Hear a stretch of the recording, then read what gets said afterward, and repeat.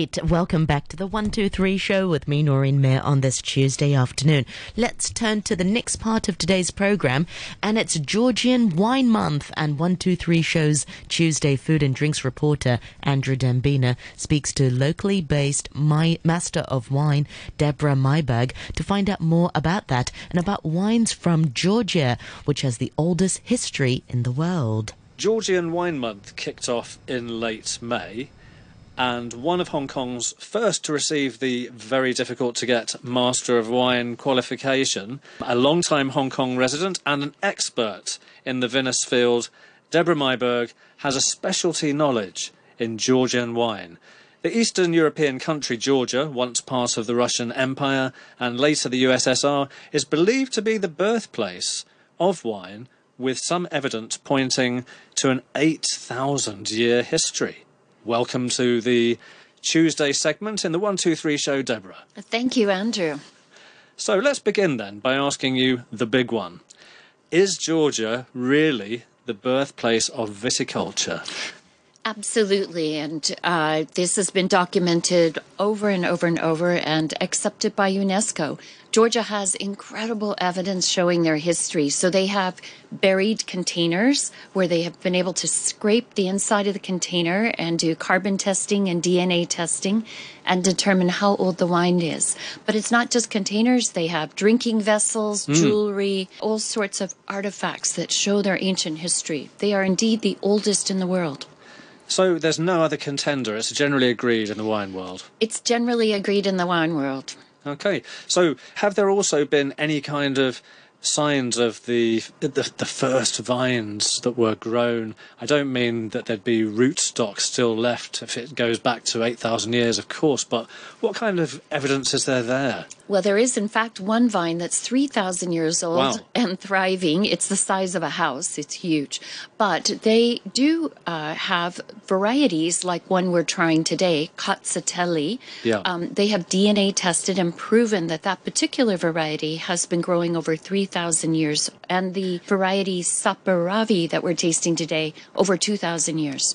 Well, that's interesting. You mentioned Saperavi, and this is the best-known grape variety internationally, I think we can fairly say. Absolutely. Yeah, and it's being, made into red wines that get quite some good critical and consumer acclaim. Can you tell us why that is and what's special about this indigenous grape? Well, in fact, we hosted a symposium specializing in this grape variety and gathered experts from around the world to determine, is this a noble variety? Right. And the answer is yes, because it's a variety that delivers great flavor, intensity of fruit, tannins, what we call structure, which allows the variety to make wines that age and mature progressively in a really beautiful way. And these are all the hallmarks of a noble variety.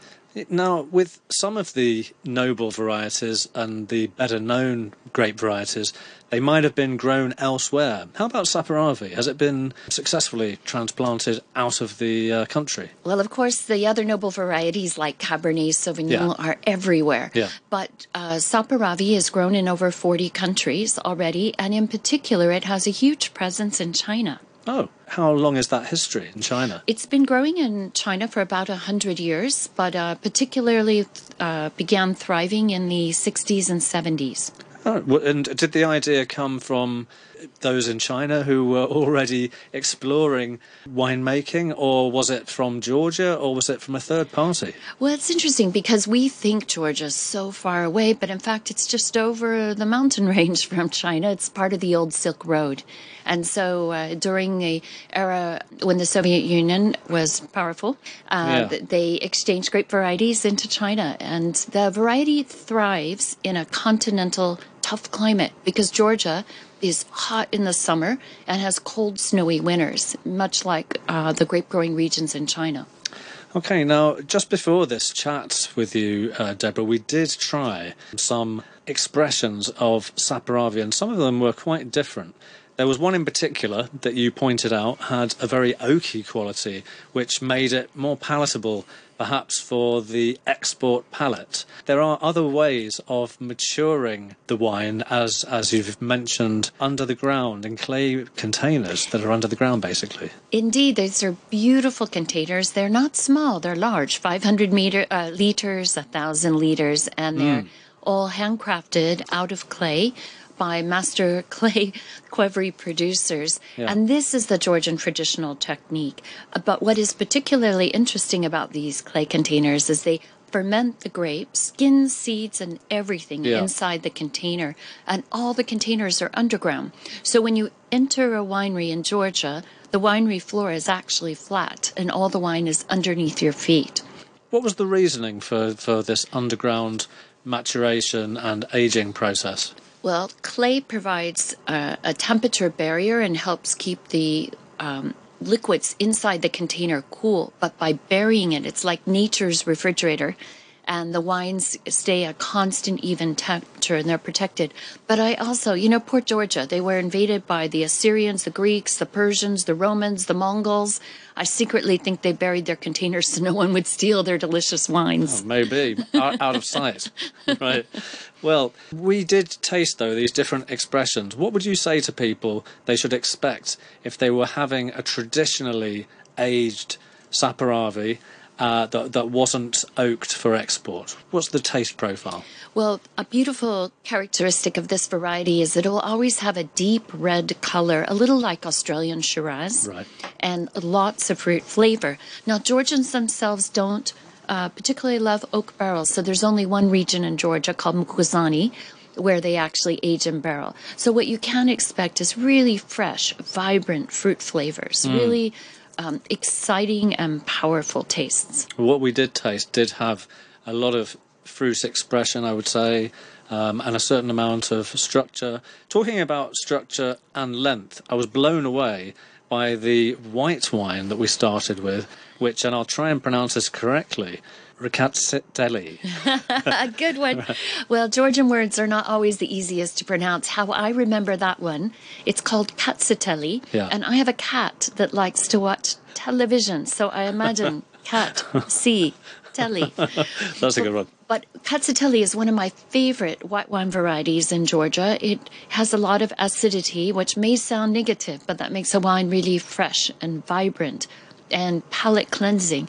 But what's interesting in Georgia and has set the world on fire, and winemakers all over the world are now copying the style and popularizing it. Georgians make their white wine using the white grape skins. Right. And that is not normal around the rest of the world. No. But it's taken off because everyone loves this idea that the white wine has fruit flavors, but a kind of roughness to it. A roughness in the way we find in tea, like bole tea, this tannin texture. Yeah. Well, yes, there was definitely a lot of tannins in there, and it had incredible length as well for a white wine. I mean, only the sort of length that I'd normally expect from something that has been oaked a bit. Well, I'm glad to hear that. And one of the features of having a white wine with tannins and this great length is you can actually drink this white wine with meats. Right. Yeah, which people would, of course, not conventionally expect. No. Right.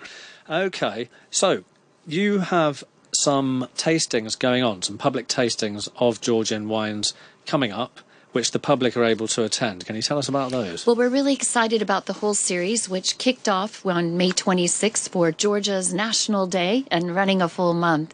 And Georgia really deserves to be in the limelight in Hong Kong. There are lots of wine lovers that know these wines. So we have master classes, consumer tastings, special promotions at restaurants through town. So if anybody is interested to try these really unique historic treasures, I hope they will check out the website set up specifically for the festival, which is winesgeorgia.asia.